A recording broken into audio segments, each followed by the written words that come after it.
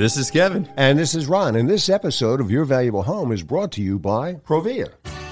Provia, a faith-based company that makes entry doors, storm doors, patio doors, vinyl and wood-clad vinyl windows, vinyl siding, manufactured stone, and metal roofing, all of incomparable quality.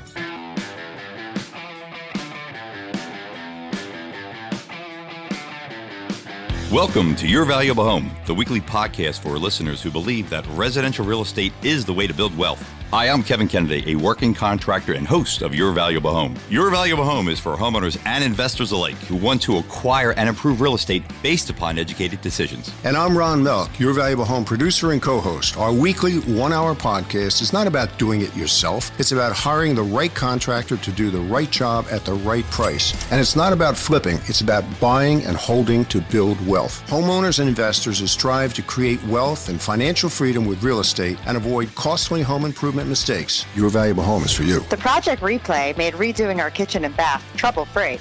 Your horror stories have kept us from hiring the wrong contractors. The college segments have taught us how to keep toxins out of our home, what to look for in replacement windows, how to borrow sensibly against home equity, and more. College teaches investors like me how to freshen up my rentals without spending a fortune. Their suggestions are great for ROI. It's time for Your Valuable Home. Okay, Kev, new show. We're going to start with a replay again. What do we got? Well, this is me actually got to talk to one of the builders, local builders in the area. And as I was watching them build, because it's right down the street from me. So I'm sitting in my window and I see the building going up and I see the changes that they're making. Well, everybody thinks you're a builder. I'm going to tell you, Ryan, if you see somebody that's a builder and they think they're very good, just tell them they're not. I told them, said that because here's why. We did a video a few months ago about installing windows correctly. So, and one of the things that we had... You mean the YouTube we did? Yeah, the YouTube video, the Sugar Shack that we put in. It's a basic installation of any of the vinyl windows that you're going to put in. So this company was putting in vinyl windows, single hung, by the way. Now, what that means is that the top part of the sash doesn't move. Correct, yeah. There's not much play in the frame because everything's kind of molded together and it's just the bottom sash that goes up and down. The installation. So they're putting the window in, as I'm watching putting them in. They put the window in. They still had their underlayment. But the first thing they actually started to do is that I would tell you to do is actually put the Tyvek Flex or another product, whatever one. I'm not saying you have to use it, but it's one I use. Rubber. Put the rubber on the sill, wrap it correctly like I did in the video. They were just slapping them in. But they did put the rubber around the window. So as I was watching them, they put the window in, put the rubber on the bottom, rubber on the sides, rubber on the top. Now, what that is going to do is that if moisture or water of that window seal breaks, which is in the corners of the welds, the water that gets trapped into that area, now that the rubber's on the bottom flange, that moisture cannot escape out because the rubber's over top of the nailing flange and it's not allowing that water to escape out. That rubber that's molding to that flange is not allowing that water to get out. So now that's all backing up inside the house. Into the interior of the house. Yeah. Yep. Number two is you're saying, well, you know, how's the window going to break? How's the window going to fail? And I said, well, years ago, we talked about how many times the stucco issues, well, most of the stucco issues that I personally seen have been windows not flashed correctly. So number one, this is not flashed correctly. Number two is, right in the video, I said, do not drive the nails home, which means when you're putting the windows in around the nailing flange, have some play in it, right? You want to, give that windows a little bit of flex. So as it heats up, it's not going to twist and turn, or the welds aren't going to break. Right. If you ever notice on stucco issues, the problems are on the corners of the windows because those welds break, the chamber takes the water, and it just drops through and starts rotting out the plywood. You can really notice it in a stucco-clad house. Correct. Because you can see those black marks coming. So if all that water's penetrating in there, wouldn't you think if you're a builder, you would know what to do? You would think. So I just having some, you talk about somebody getting upset. Listen, so builders can get upset. I'm fine with that. The problem is that you shouldn't be upset when you're doing the wrong job. That's the problem I have with these builders. Everyone thinks they're great and they're doing a lot of jobs. And look, you could be making a lot of money, but if you're doing the job wrong, who's going to be the one that's going to be paying for the long end result of all the damage that's occurred? The homeowner. Exactly. Yeah. So I said it's that to all on them. How is it fair for the homeowner? I said, it's great because the contractors, local contractors, are going to be able to come in 10 years from now, rip it all out, fix all the rot, and redo everything. So if they're going to be doing that, you're now off the hook because your job's done. You have a 1-year warranty on the product. But by the same token, they're creating a whole other industry for people like yourself to come and fix everything that was messed up. Right. And look, it keeps us busy, but the problem is if it keeps us busy, it all comes out of whose pocket again? Homeowner. So let's talk about it from the beginning. If you're going to say, hey, I got a builder, they're very good. So I want to talk to the homeowner and just, hey, what do you think of the builder? And they're going to ask, well, it's great because they're getting done. You ever notice where I'm at, it takes a year to build a house. Now, they've already started on it. It's not getting the permits. Like when they start the job, it takes a year. They're small homes. They're not that big of a house. How's it take a year to get a house done? That's some of the other questions that I have. I said, well, how long is it going to take you to do this? The roof's been on, the siding's been on, the windows have been in, drywall's been loaded. The drywall's been loaded in there, and all the inspections have been done for about a month and a half. Mm-hmm. When do you get into the drywall? Is it ever going to go up? He said, well, what concern of it is you? I said, I'm just looking out for the homeowner. It's one of my neighbors, and I just want to make sure everything goes well. He goes, oh, you live around here? I'm like, well, sort of, like 10 blocks away. I don't want to let him know it's close. But I said, all these issues that you're doing are creating problems for future homeowners that have to buy this. So even if this homeowner moves out, now you're going to have another problem again. Where do you take responsibility for your mistakes? Well, that kind of ended the conversation at that point, and that's where we are right now. Should take responsibility before the mistakes happen, right? Well, if you're saying you're a builder, wouldn't you want to be able to do the job and do it right? Sure, absolutely. But why? I want to know why. Like, everybody gets upset with me because I question them on their applications of installation. Well, you can listen to the show. You can actually go on YouTube and see a lot of different other people that are doing the installation correctly. Why aren't you doing it that way? Good question. I just can't figure it out. So, listen, I'm trying to wrap my head around this. Look, I don't care if you're a builder and you're making $200 billion a year. If you don't know what you're doing from the beginning, shouldn't be doing it. You really shouldn't be doing it. And I remember when I was on Chef Joe's show, and I said, he says to me, he goes, hey, listen, what do you think of the builders in your area? I said, you got a bodyguard? It's going to walk me out because here's what it is. It's guys with a lot of money. They're going to hire guys that think they know how to build because it's simple. I mean, not that hard, right? But the problem is all that building that doing it wrong is coming back to homeowners, and they've got to fix all these issues. And I also talked about like the ice shield. I said, there's no C3.5, which we call the minimum coverage. Mm-hmm. Those are the big manufacturers. They tell you to put that down to help the water from driving in. I said, what about the snow load? That lifts that up. So why don't you just do it this way? It's only going to cost you maybe about 8 cents extra. I said, drop that ice shield below onto the fascia. You don't have to put any drip edge metal because it really doesn't work anyway. And I'm telling you, because here's why. 34 years I've been doing it. We've been having some heavy storms in 34 years around here. Mm-hmm. Why, again, have I've never had a problem? It's a drip edge metal. Now, what I do is when I'm doing the siding, I have it's called a Z-cap, where I have a 1/2 inch kick out, and I bring the overhang of the shingles out 1.5 inches. Right. So we're still out 1 inch past the end of the capping, but there's no way water's getting in there. I mean, it's got to be a 200-mile-an-hour wind that's going to be driving wind on the side to get little bit of water. Pushing it like laterally. Right. Yeah. So even at that point, you're still going to get it with the put it on or not putting it on. But I'm just more worried about the ice damming in the wintertime because around here, where we're at in Pennsylvania, New Jersey, Delaware, New York, it gets cold and still warm. And when that ice melts, works its way into the gutter, nighttime starts to come, it refreezes in the gutter and works its way back up under the shingles. You and I talked about it because we've seen it personally on jobs that you and I went around to for years. So I had it happen to me in my old house. Somebody said to me, we know about that. We started about 10 years ago. And I said, listen, I got a VHS tape to be talking about it. I said it was 2005 because when my roofer did my house that I built in 2004, I had ice damming. And it was that winter we had some storms. There's got to be a better way of doing this. And that's when I thought about, like, listen, I'm building homes, or if I'm starting new or ripping a roof and doing a roofing and siding together, why don't I drop that ice shield down below and do not give the ice a path to come in?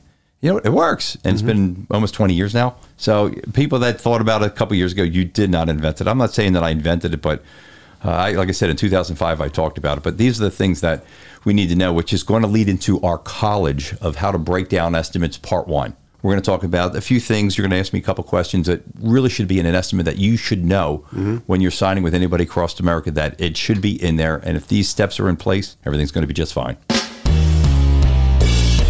Okay, Kev, I think you've got a sort of a juicy horror story for us today, right? Usually, they are pretty juicy. Yeah. But it's good that people are now listening to the show. They're learning something, but the problem is that they already had the bad contractor taken for money or did a bad job. So now they've got to try to figure things out and get things moving again. So it was one of our customers. She signed contracts with a contractor to do some work down in the area that she lives in, and she gave them half the money up front. Big mistake right there. Right. So, and I get it. Listen, but the guy was there working, had a few of the guys there working for a day. She said they were there a day. So she felt comfortable that they were going to finish the job. Well, as, of course, the day went on, they wrapped up and finished up and got some of the work done. Maybe about 10% of the work that was there, but just very little material was there. And they have a good hunk of the money part of the job. Well, the next day, nobody shows up. So she said she called, and it's been going on for weeks now, months.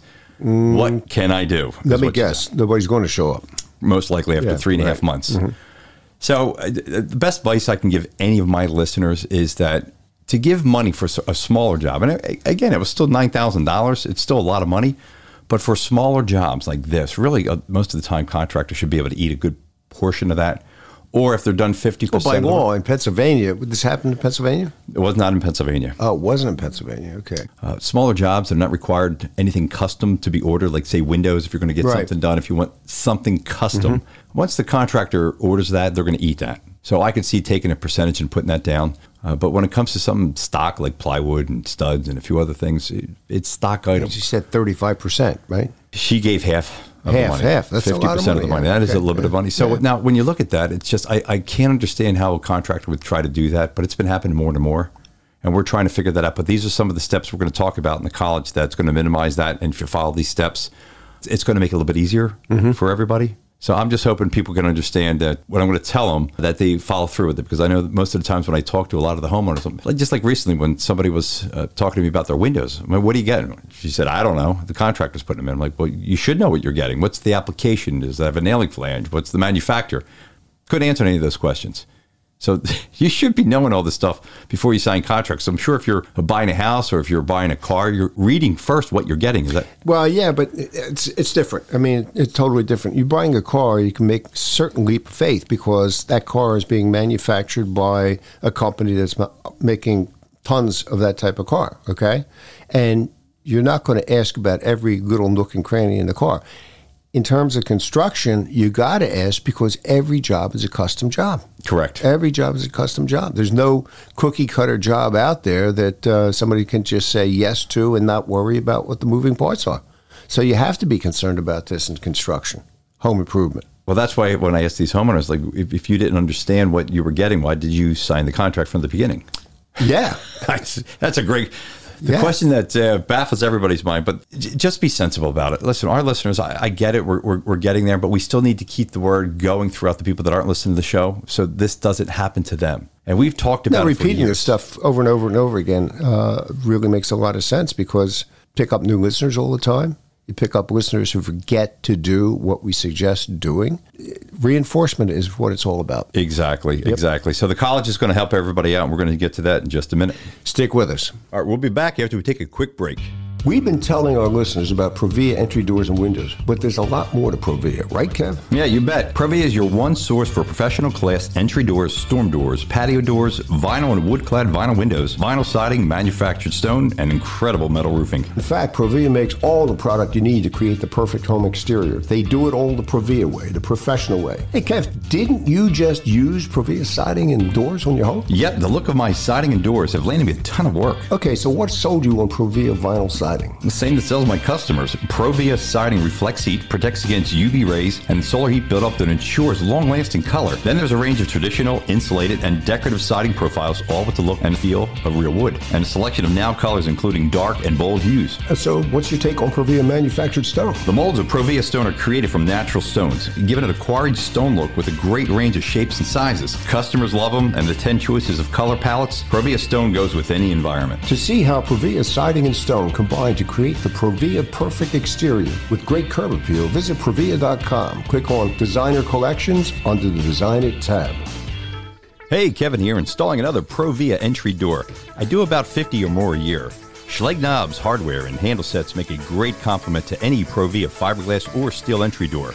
Provia and Schlage, I think, are the best combination of curb appeal, style, and security money can buy in entry doors. And Schlage now has a complete line of Wi-Fi locks, including the new Encode Plus, which can be locked or unlocked with the tap of an Apple Watch.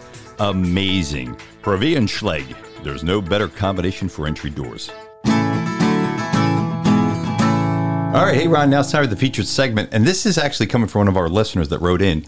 and want to know a little bit more about certain specific items in a contract. But as I said, one of the things that you should have in the contracts, now this is not the work that you're getting, but the general aspect of it, right, is it should have a start and end date. It's not too hard to figure out. Look, exterior, I get it. If it rains 50 days in a row and you're outside working, I understand that. They're going to understand. Homeowners are going to understand that. But there's got to be a consensus if you're going to start a job, you're going to finish a job. Because some of the times when people always ask me that don't know me, hey, you're working on the job, but do you have multiple jobs going? And do you start the job, leave it, come back? I'm like, well, no. All right, so a start and end date. Start and end date. That's important. Very important. Because that's an out for somebody who's going to just drag it on and on and on and on, right? And it happens a lot. Okay. It really does. What's the second point that you would recommend here for the general points to be put into a contract? I think it was one of the most important is payment schedules. When are you going to pay the contractor? Seems logical to me. Yeah. What was it? A couple of weeks ago when we were talking with Frank, he said, listen, just send the payment now. This way we can focus on the work when we get there. Well, if you're going to have all the money paid, are they going to show up? So having a payment schedule is vitally important. And the payment schedule should all be set up this way. Look, if a contractor wants to get certain monies down because it's a custom product, which could be, say, special siding or windows that need to be ordered with certain options, they're going to eat that once they order it. I understand that. So in the state of Pennsylvania, a third is the most that they can take as a contractor. Rule of thumb across the nation really should be no more than a third. Because if they're going to get a large sum of money, that means that they can then start to play with the idea of, do we start? When we start, we can take our time because we have your money. So the money should be set. And here's what I always let people know is that the contractor should be ahead of the work schedule. And what that means, if they're, say, 25% into the job, then I'd say 10% you could take. If they get about half the job done, maybe 35% pay them. Right. But don't pay them 70% and only 50% of the work is gone. done. So, let them work for it. That's not that hard. Just let them work. But the show is about homeowners getting the right estimate, how to break down estimates, finding the right contractor. But it's also the other end that contractors that I talk to, they just want to get paid for the job once it's done. Because a couple of people we've talked about, very rarely, but homeowners can then turn around and say, we don't feel like paying the guy. Then we got to go through court. Then we got, as a contractor, go through the whole legal ramifications of doing this. Which is a nightmare. It is, and it's a nightmare for everybody. And a job when it's done should be an enjoyable job for both the homeowner and the contractor to work together, because that's when the job gets done right. And if you hire the right contractor from the beginning, it's going to be easy. But payment schedule is very, very important. Gotcha. Copy of the workman's comp is a must, because if they don't have workers' comp, if they can't provide you a policy, somebody gets hurt, one of his guys or people gets hurt in the job, you own that person then, right? Pretty much. Yeah, you're getting sued. Yeah, either way. This is the one where roofers cannot stand when I say this on the air, because I always tell them, listen, I know you're subcontracting. Yeah, roofing's really important because you got guys up there who can fall off. Yeah. But what they do is they just could have a general plan, and then the subs aren't covered. And that's the thing you really need to look into, because I always tell people, listen, if I'm lying to you, call your insurance agent. Say, listen, I'm going to hire a roofer, and he has no workman's comp for the guys that are up on the roof. Should I hire him? And our end of the day. Has it for himself? Correct. Yeah. It's just a way Should you hire him? The answer is no. The first thing the insurance company is going to tell you, no. Yeah. Don't hire them. But again, a lot of people put my head in the sand because they see that price is a lot cheaper. So do you want to take that risk? So workman's comp, a great general liability policy is very important. See, the problem in the state of Pennsylvania, I don't know if they've upped it since then, because I'm well into the millions of what I have. It was a minimum of $50,000 general liability. Well, let's say I'm working on your house. Which is nothing. Your house is $700,000. $50,000 will get your garden back. That's about it. There you go. Well, what about the content inside? Yeah. That's all going to be covered. Zero. So if a handyman comes out to your house, puts an electrical outlet in, 2 hours later, it arc sets on fire because they did it wrong, even though the appliance itself is anti-arc. But if the wire's not connected to somebody, or they didn't put it in a box, and it starts arcing, catches the insulation to the studs, you got a problem. And now you got a big problem. Yep. So you got to make sure that you're covered that way also. The license number, that's an important one. In the state of Pennsylvania, what I say is it doesn't help certain homeowners because there's so many bad contractors out there. And how many stories do we have just in the state of Pennsylvania alone? People that are good contractors and good people, what you're looking at is they're going to be held liable because they're filling out the right application, they're doing it right, and their name's on it. So my corporation's on my license number. So I don't want to be sued. I don't want to have these problems that we go into and have to shut down, because this is my livelihood. But the problem is you got these companies that are just registering names. They're putting fake addresses down. How about this one that just recent will be coming up? Fake IDs. So you have fake ID. You're figuring you're getting somebody. A lot of that is going on today. Yeah. So, but it does have a little bit of clout. But most of the license is really for the good contractor, somebody like me, because I'm licensed in the state of Pennsylvania. But it just gives you a tag to go back to. They know where I live. They know where I have. They know what assets I have, because these are some of the things I have to fill out, like how long I've been in business. Do I have any other claims against me? So there's a paper trail on me already. But there's so many ways to get around this. So the license number is nice. You should have it by law. But then again, somebody says, I've been doing this for 30 years. I really know what I'm doing. And if he got his license a year or two ago, right, it's something to look into, right? And how many times have I called people on social media and doing that? So listen, the license, you have to have it. I'm not saying you don't have to have it, but if you notice, everybody has 30 years experience. If you notice, every one of the social media feeds, somebody chime in and says 30 years is the magic number. I don't know why. The one guy I was talking to, I said, you're 29 years old. Where do you get 30 years experience? He goes, well, listen, I got like 10 guys with 3 years experience. Yeah, right. You add them up. There it is. So how do you represent that into the point of legally? I'm not a lawyer, so you have to ask your lawyer on that. But here's another. Here's you have 5 general points down here. And the last one is the contractor should be liable to apply for a permit. Correct? Correct. Homeowners can apply for it themselves, but the ultimate goal is to make sure that that contractor applies for the license. The reason why they're going to ask for the permit, because my license is on there, my workman's comp, my general liability. I've got to submit all that so the township knows that I am a legitimate company. But the reason why is that you really want to get a build a bond between the inspectors of the township and the contractor, because it makes the jobs go a lot easier. And for homeowners that are like, I don't know if I should hire the guy, you can call the township building up. Every township building will give you this information. They can't give a recommendation, but if there's a problem with that contractor, they'll tell you there's a problem with it. Every township around here gives that because there's problems that people are complaining about. Townships want to make sure that the homeowners and the citizens in that area are well protected. So they'll tell you the bad contractors, but they can't refer anybody. They just say, hey, here's a list. It makes sense. They're showing, they have to good be faith. Impartial. So remain impartial. And that's, beside applying for the permit, homeowners should be checking a few things out. Here's a few additionals that you should be checking just across the board. Number one is have them call certain suppliers in the area that they deal with, and call the supplier and say, listen, are they in good standing with you? That's it. Right. Do they pay on time? Or you're waiting 90 days? Are they slow play? Do they skip on payments?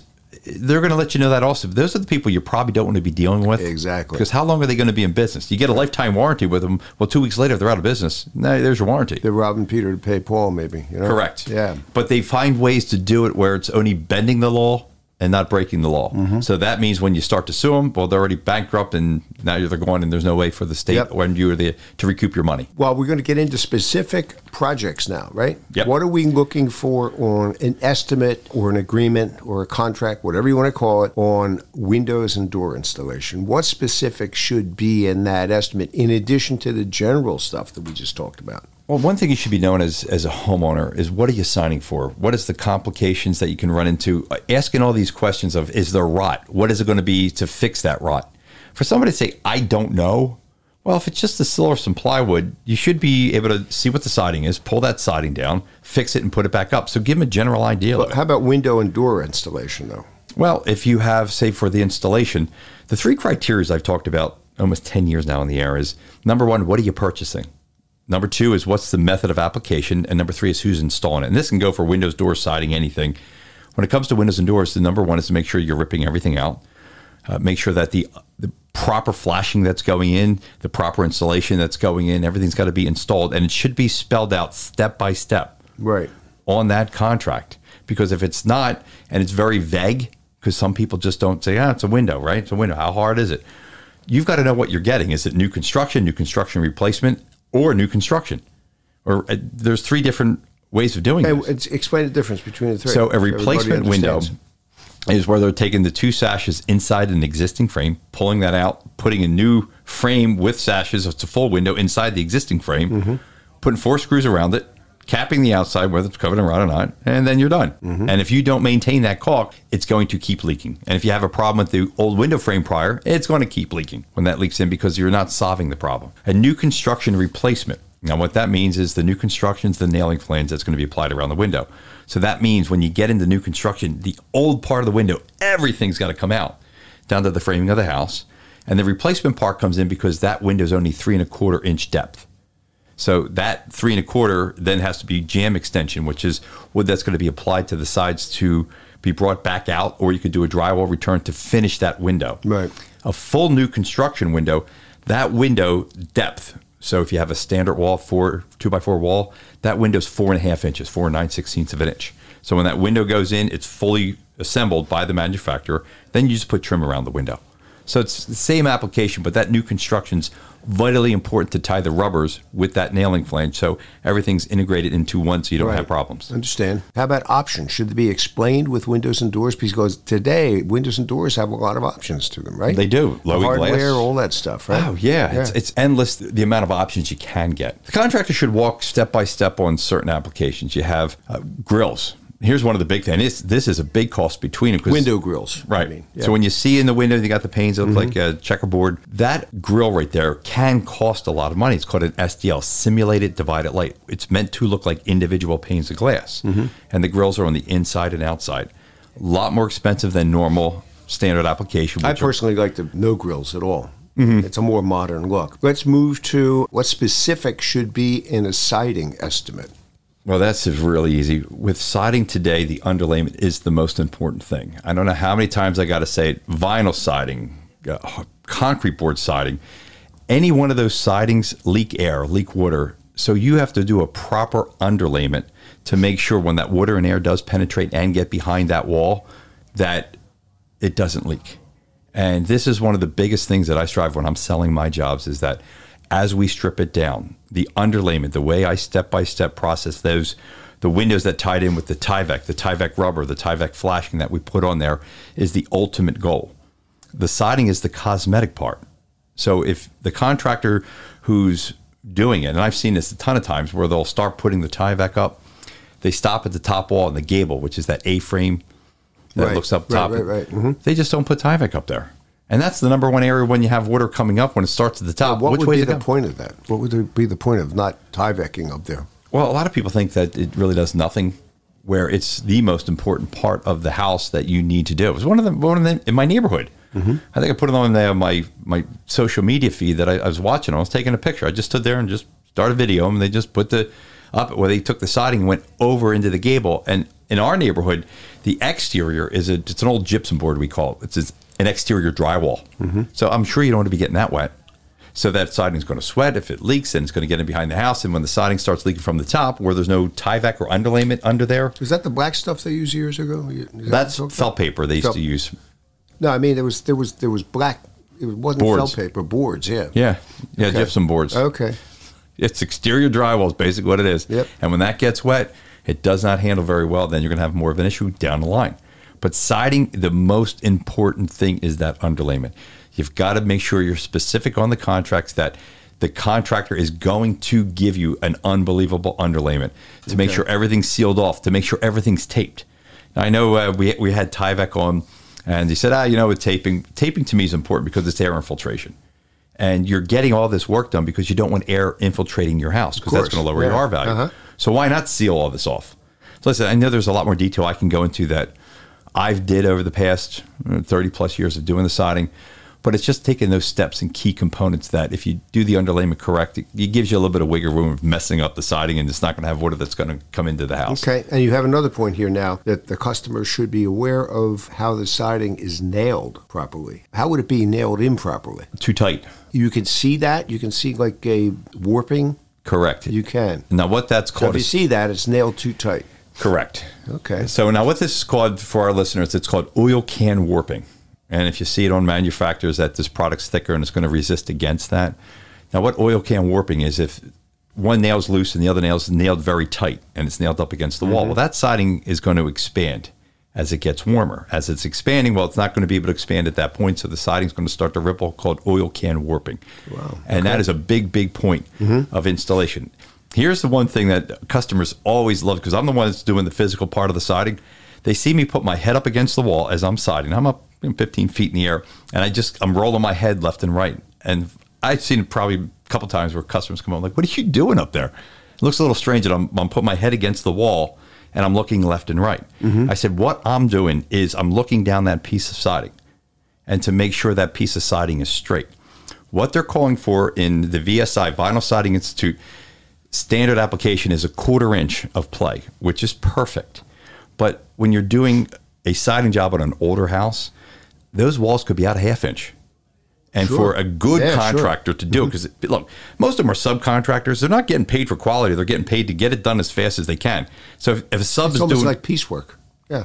Well, think about this. The more pieces you do, the more you get paid. Exactly. And I always tell people, if your sub is getting paid to do this job, and if he gets it done in a day, he's making $2,200. If he gets done in 7 years, he's going to make $2,200. Yep. How fast do you think he's getting it done? Fast. Exactly. Exactly. I want to look for the quality. So my head, what I'm doing is I'm swiveling to make sure that it's perfectly lined up. And if the studs are bowed or twisted, that I can be able to feather that out so the siding doesn't reflect that it has a big bow into it. Okay, another point on siding is, and you have, prices can vary on quality of siding. So you need to know what quality of siding your contractor has estimated on, correct? Oh, yeah. Yeah, what I always tell people, there's one of the products, it's one of the competitor companies. So you want them to identify the brand, and you want them to identify the level. The level. In that brand. Yeah. Because most brands have inexpensive ones, and they go to more expensive ones. Yeah, I can see where this would be a sticking point. Somebody's going to substitute something less at the end of the day. And premium's an 042 gauge, which is a very thin product. It's just slightly above builder's grade. Right. But it sounds great, premium. But yeah, most people, what they do is they want to be able to give you that low price from the beginning, so they're going to give you one of the lower ends. So as you see with what manufacturer you want to use, that's why I love Provia, because everything's all top quality over there. And I've been using their Cedar Max. You can't lose with them. You just can't. That's why I said, I worked with another manufacturer years ago launching their products. I stopped using them because their warranty's horrible. They're having a lot of issues with the siding, and I started with Provia 11 years ago. And I'm not changing because the product's phenomenal. Yeah. But when you're pricing that out, I want to make sure people understand I'm pricing in the Cedar Max. The Cedar Max compares with all the other brands. But here's the best part. Through the years, and this is going back from 11 years ago, Provia is a lot less expensive than the other manufacturers. And all you got to do is just contact your local supplier. So I'm going to deal with Provia, better product, less expensive product, better warranty. Now you understand why I'm using Provia for the past 11 years. Yeah, right, exactly. So it checks off all the boxes. It does. Yeah. And now when I'm explaining to homeowners, listen, when I'm going to price it out, I'm going to give you the worst case scenario. So when this other contractor gives you a price for one of the competitors, that's the bottom of the line barreled cheap siding. The reason why is I don't want to get the job based on a low price, knowing that the new price of the siding is going to be, say, $2,000 more for the better product. I've got the job. Now I can charge you $4,000 more. You're like, oh, that's a great buy. Well, I just made additional $2,000. So if giving you the worst case from the beginning, and that's my price, if you like that price, then it's going to be great for you because now you know you're getting the top quality product, top quality installer, and you're getting for the right price. Okay. Now let's move on to veneer stone, which is not, an unusual exterior characteristic in home improvement today. What are the points that should be in a contract involving veneer stone? And by the way, if you get a lot done, every point that we're talking about here under exterior windows and doors, siding, veneer stone should all be included in that contract if it includes all this stuff, right? All these it's simple. Yeah. Well, with veneer stone, this is the way I like to do it. I like to put ice shield underneath the wall. So I do a multi-part process.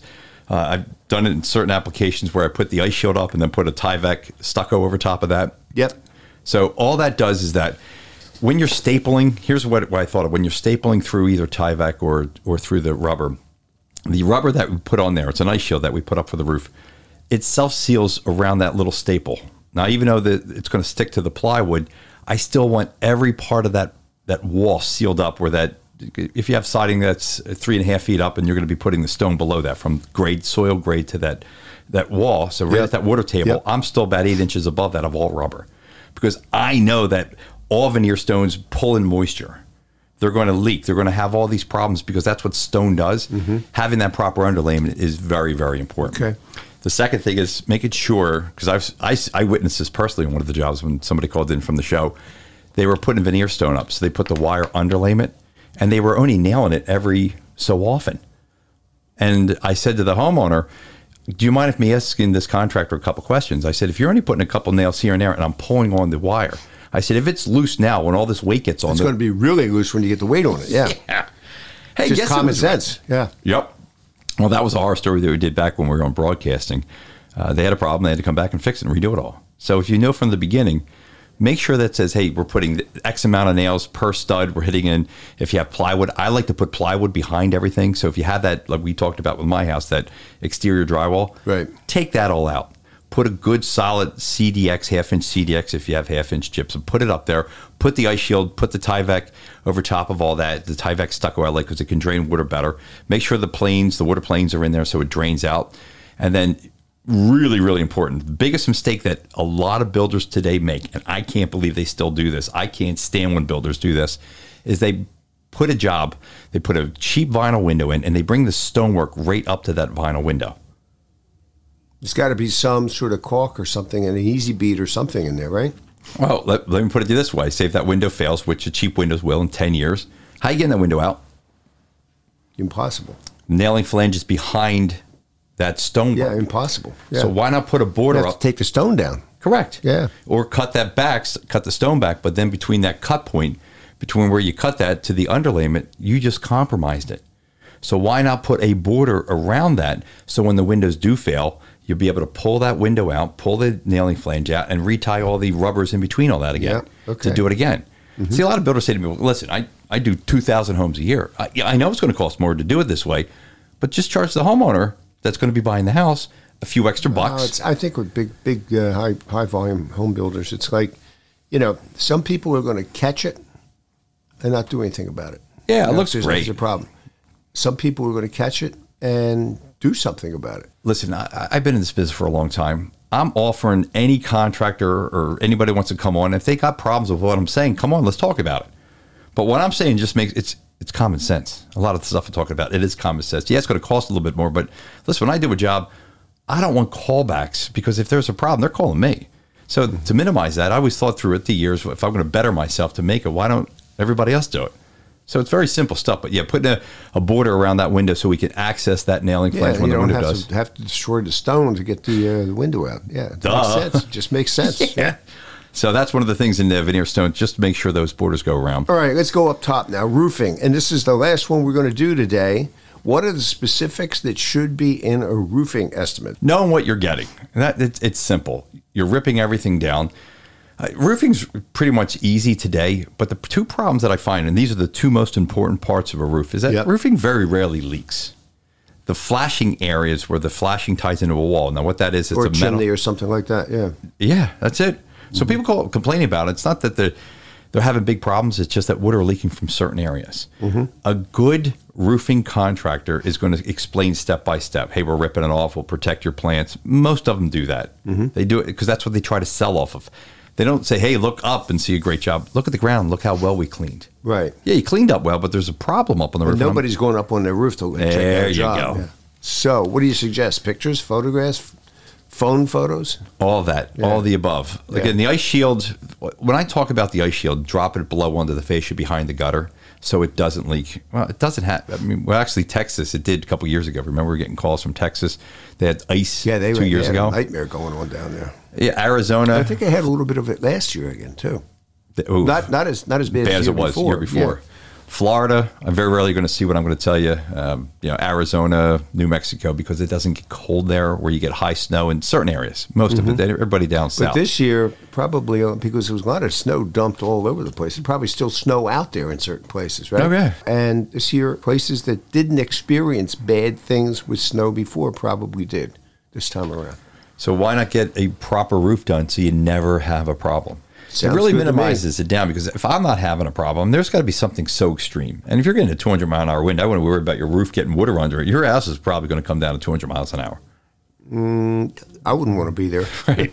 So, yes, it will cost a little bit more money, but if it costs $700 to $1,000 more, well, think about what you're going to go through if you do have ice dam. You're going to have water that's going to come in. It's going to leak in down the wall. It's going to be like horrendous for $1,000. And you know what? It's minimal damage that people always say sometimes, where they see a stain maybe about 3 foot wide by about 6 inches, and it's between the roof, drywall between the two joints there. And I said, well, listen, think about then that water that got down behind the wall. So you're going to have mold because the water got inside, the insulation got all moldy. Why not just eliminate that by putting it right the first time? But see, roofers can't sell it this way because everybody got into the roofing business because of all these insurance claims. Mm-hmm. And if one roofer says, hey, by the way, why don't we just claim it on insurance? You have hail damage or wind damage, and there's been no hail or wind in the last 2 years in your area. That's called insurance fraud. So walk away from those guys. But one of the big things is flashing. I've seen so many times where a lot of roofers say, yeah, but the flashing is very good. I'm like, well, if it's very good, why are there existing holes in that flashing that from prior? So when you're putting the new shingles in, now you're going to have more holes. That flashing doesn't want holes in it. You want a nice piece of flashing that's going to go in there. Nice tight piece of flashing. Yeah. That's it. Because they like to leave it. What it does is it cuts cost. You don't know about it because the water's not leaking. Yeah. And look, it does hold sometimes. I'm not saying that it's going to leak guaranteed. I'm saying that I don't want to take that risk, because if I'm spending $15,000 to $20,000 for a new roof, I want the flashing to be replaced, because that shingle, whether what manufacturer you're using, is going to last for about 40 to 50 years. So let's do it right, so I don't have to call you back for problems down the line. I agree. So that's key. And take pictures. All right. Well, that covers what we wanted to cover today. General points to be in all home improvement estimates, specific points to be put into exterior windows and door installation, siding, veneer stone, roofing.